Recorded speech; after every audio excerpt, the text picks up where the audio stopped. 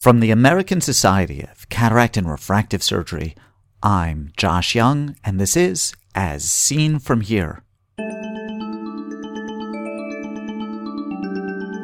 On today's podcast, endocyclophotocoagulation in uncontrolled glaucoma. The endpoint is a visible whitening and contraction of every part of the ciliary process, as you can see. First this.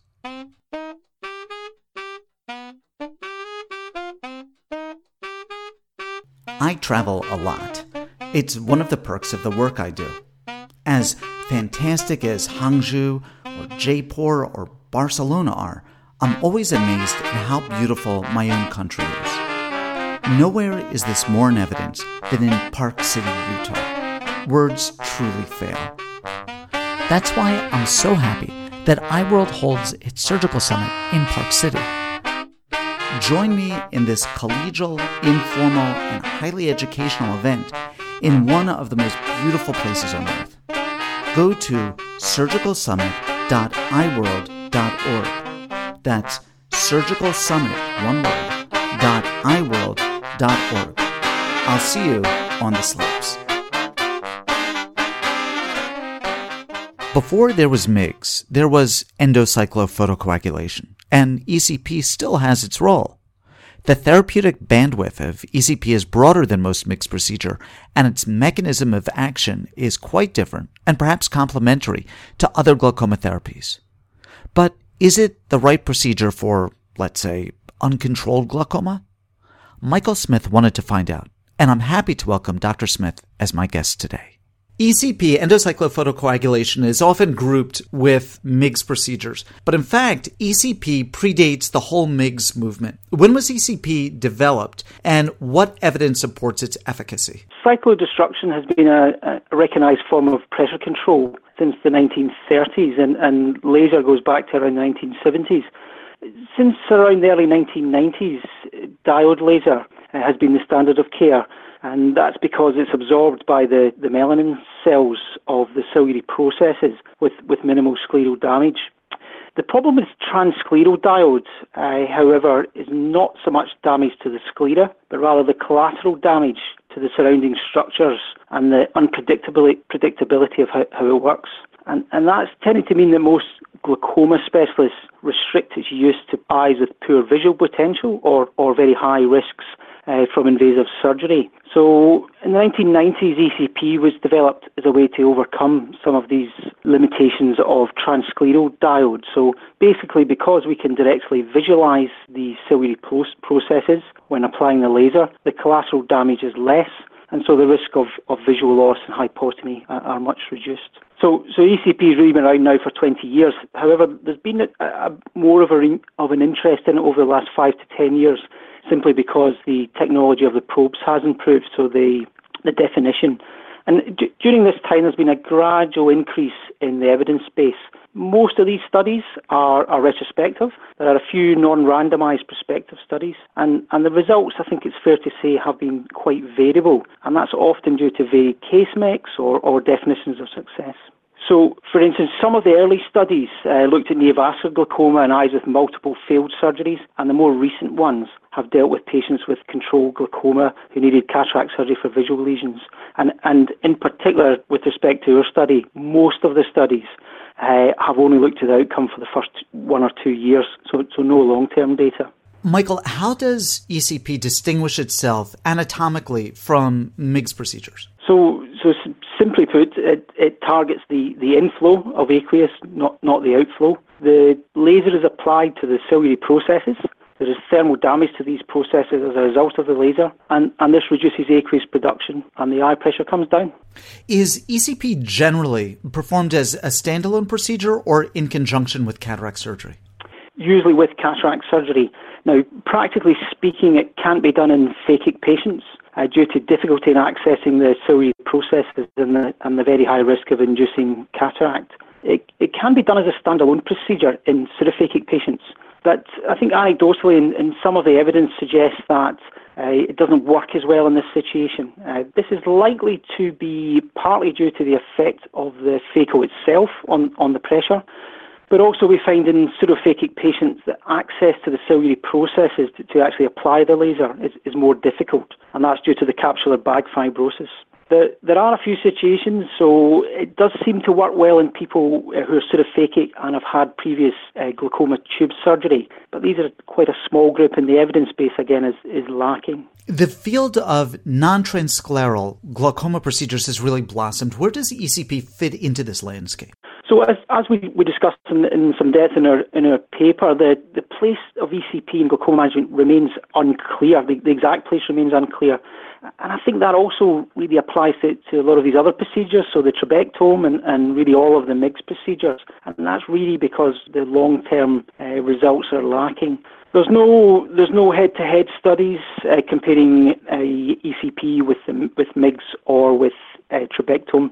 But looking at the studies and comparing them, it may well be that ECP occupies a similar place in this landscape as trabectome and the non-transscleral MIGS procedures. We're going to be discussing a patient population with uncontrolled glaucoma. What is the established manner by which uncontrolled glaucoma is treated? To some extent, that varies by institution and also individual surgeons. But generally speaking, with open-angle glaucoma patients, they have one eye drop as initial treatment, and we can increase that to 3 or 4 agents if necessary. Selective laser trabecoplasty tends to be used either as a primary treatment or used early in the pathway before we get to more invasive surgical or laser procedures. In the traditional pathway, however, is after SLT and drops, then we tend to look at trabeculectomy with mitomycin, and if that fails, then later we're looking at glaucoma drainage device surgery. What was the question that your study sought to answer? So just to reiterate, there are there's a lot of published papers in ECP. Most have limited follow-up, and much of the initial evidence was for secondary and complex glaucoma. There's a number of papers recently looking at ECP ARIES as an adjunct to cataract surgery in glaucoma patients where the glaucoma is controlled. Now we tried to answer a slightly different question. In a phakic patient with uncontrolled glaucoma who hasn't had previous drainage surgery, is FRCOECP a good long-term option? Can I get you to describe the design of your study? Yeah, so simply a retrospective case series. What were your criteria for success? So in this study, it was easier to define failure. So failure was defined by one of 2 criteria. So number 1, IOP over 21 or less than 6, or not reduced by 20% from baseline at the 1, 2 or 3 year time point. And then the second criteria for failure was further laser surgery to reduce IOP at any time point. Michael, I'm a comprehensive surgeon. I do cataract surgery. I do MIGS. I don't do endocyclophotocoagulation. Can I get you to walk me through a typical procedure? And on a sort of side note, is the protocol for this procedure standardized in terms of the number of degrees treated and the post-operative regimen? Okay, so with FRCOECP, you would proceed with the cataract surgery in the usual manner. And post-intraocular lens insertion, you would remove the viscoelastic from the capsular bag and then refill the anterior chamber with viscoelastic. At that stage, depending on the size of your phaco incision, you would enlarge it to 2.5 and also make an additional 2.5 incision as 180 degrees to the main incision. It is possible to do it through one single incision, but it only allows you access around 270 degrees. So in some surgeons who will do this procedure on people with controlled glaucoma to try and reduce drop dependency, they will do it through one incision to minimize astigmatism. In our study, all of the people had uncontrolled glaucoma, and therefore we want to do 360-degree ACP, and to do that requires 2 incisions. Once the DC probe is set up and the laser attached, you use viscoelastic again to inflate the ciliary sulcus opposite the incision, and you pass the endoscope through the wound and visualize the ciliary processes. So there is not a standard number of treatment shots. You visualize the ciliary processes and you attempt to treat all the visible areas. And what the end point is a visible whitening and contraction of every part of the ciliary process, as you can see.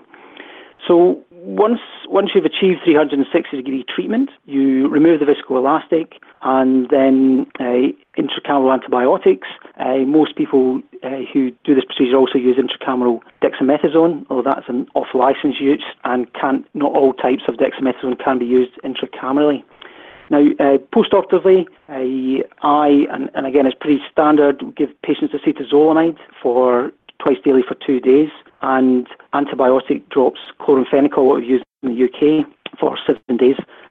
Now, post-operative steroid is important due to the inflammation, and in our practice, we prescribe dexamethasone drops 2 hourly in the initial period, and that tends to be for around 2 weeks or so, and then if the inflammation is minimal, we gradually taper off the topical steroids. Most people will have 6 to 8 weeks of treatment. And depending on what you're trying to achieve, you can either stop the patient's normal glaucoma medications or you can continue with them post-operatively. What were your results? What were your findings? So our sample was 84 eyes of 84 patients who met the inclusion criteria, and the mean IOP dropped from 18.7 preoperatively to 13.3, 13.8 and 14 millimetres of mercury at the 1, 2 and 3 years time point. So that represents a drop of 28%, 26% and 25% at 1, 2 and 3 years. With respect to the criteria for failure, by the 3-year time point, 49 of our 84 patients, that's 58%, had met one or more of the criteria for failure. What adverse events were observed? I'm not talking about failure here. Yeah. So in common with other ECP studies, the complication rate was low. So 9 patients, 10.7% of our sample, had a significant complication. In 8.4%, that was cystoid macular edema, and there was 1 case of prolonged corneal edema. In all of these cases, the complication resolved with no long-term adverse outcome. We did in addition have a single case of iris intraocular lens capture, which did not require intervention. This study demonstrated a 3-year failure rate, as you said, of almost 60%. How does this compare with other non-transscleral glaucoma surgeries? So 58% classified as failure, and 40% this was due to inadequate intraocular pressure drop, and 18% it was further surgery, with half of those further surgery being SLT. So there's no head-to-head studies comparing ECP to trabectome or MIGS. There are several reports of the 3-year outcomes of trabectome, and the IOP drop seems similar to what we were reporting in our study, but it's complicated by different success criteria. Now, with respect to MIGS, as far as I'm aware, the only MIGS procedure which has published 3-year results is the eye stent. And in the paper, we do spend some time comparing the results to the 3-year published results of FRCOphth eye stent. Now, the eye stent paper didn't use a classification of success or failure as such, but they reported a 20% drop in IOP at 3 years, whereas we reported a 25% drop. However, in the eye stent paper, they reported a medication drop of 1 medication on average, whereas we did not find that. So again, it's not a head-to-head study, but based on the limited data, the results seem similar. I think to get the answer, is one better than the other, we would require a head-to-head comparison. Cataract surgery itself is known to lower intraocular pressure. To what extent can you attribute the reduction in intraocular pressure you observed in ECP to ECP as opposed to the cataract surgery itself? Yes, well, Josh, I think that's a good question, and I think it's one which I think should always be asked about procedures which are being combined with cataract surgery. I think anyone who does cataract surgery is aware that the eye pressure does appear to drop afterwards. But I think angle closure patients aside, the evidence does suggest in the medium to long term that the eye pressure does rise again. There was a quite exhaustive review in the meta-analysis in the Journal of Glaucoma last year, which suggested that on average in glaucoma patients, 3 years after phaco alone, the pressure had reduced by 9% on preoperative levels. So in this study we found a 25% drop, so it suggests really we are getting more than the phaco effect here. Looking at the efficacy and the safety profile of ECP, would it be more appropriate to group ECP with MIGS procedures? Well, to some extent, I think it would. I mean, like MIGS, what ECP is aiming to be is to be a quick procedure. When you become experienced at it, it takes 5 minutes or so. It aims to be effective, but also to be safe with a good safety profile, and also not to unduly influence the success rate of any later glaucoma drainage surgery that's needed. But I think I prefer to think it as another option. So it's separate from MIGS and it's separate from traditional glaucoma drainage surgery. And I think that can be justified because in patients who've had FRCOECP, and if you remain unhappy with the pressure, then we can, depending on the individual, consider either MIGS or trabeculectomy. Having done this study, in what context do you employ ECP? And who is a good ECP candidate as opposed to, let's say, a goniotomy candidate? So in my clinic, if I see a patient with uncontrolled glaucoma who's on maximal tolerated medical therapy and also had SLT, I'm thinking, are we heading here for trabeculectomy? I always stop for a second and ask myself, do I need to put them through a trabeculectomy? It has a good success rate, but it's a fairly long surgery time. It's quite exhaustive follow-up, and there is quite significant risk with trabeculectomy. And sometimes the answer to that question is yes, they do require a trabeculectomy. But I find if they have any degree of cataract, and of course, most of them do, and if a 25 to 30% drop in pressure would be enough for them, then I think FRCOECP is a good option. I approach it with the patient by saying that in the long term they may require trabeculectomy, but in the first instance it would be good to remove their lens, and by removing the lens we're preparing the eye for later glaucoma drainage surgery. And then we can combine this with the laser, and it will only take an extra 5 to 10 minutes, and the laser may allow them to either avoid or at least delay glaucoma drainage surgery. Now, I find this is a particularly useful approach in elderly patients. My practice is mainly middle-aged to elderly Caucasian patients, and the quicker surgery time, the less recovery time, the less clinic visits that's required compared to trabeculectomy. For many, particularly the very elderly patients, is in my mind worth the drop in efficacy in this group. I think we must always bear in mind with glaucoma surgery that we can't just measure success in terms of intraocular pressure. What works best for a 45-year-old with uveitic glaucoma may not be the best thing for an 85-year-old. In our study, in common with many glaucoma studies, our mean age was 79. And we had over 9% of our group died within the 3 years of the study. So, many of these people who are seeing, they don't need eye pressures of 12. They just need a procedure which won't cause havoc in their life due to clinic visits and months and months of eye drops, but a procedure which will drop their pressure and ensure their vision remains adequate for their lifetime. I think there are some cases where I haven't found it useful. So if the intraocular pressure is very high, so certainly 30 or over, or if the intraocular pressure is low. So if you have a patient who's progressing and their eye pressure is 14 to 15, and you feel you need to intervene there, then really it's still the only procedure which is likely to help them is a trabeculectomy.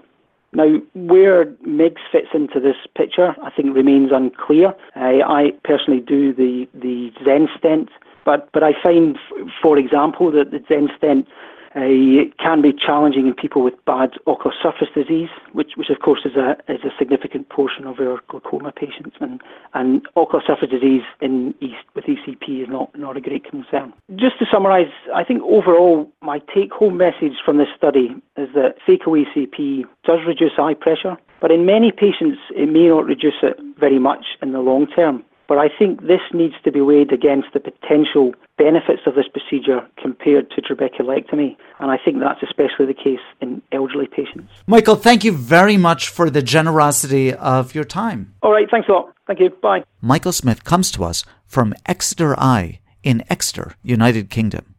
His paper, Phacoemulsification and Endocyclophotocoagulation in Uncontrolled Glaucoma, 3-year results, appears in the September 2018 issue of the Journal of Cataract and Refractive Surgery.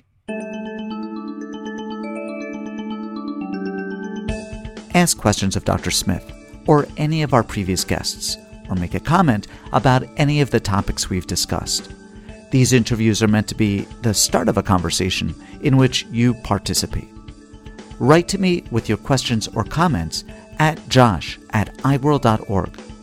As Seen From Here is a production of the American Society of Cataract and Refractive Surgery. Be a part of the next podcast. I'm Josh Young.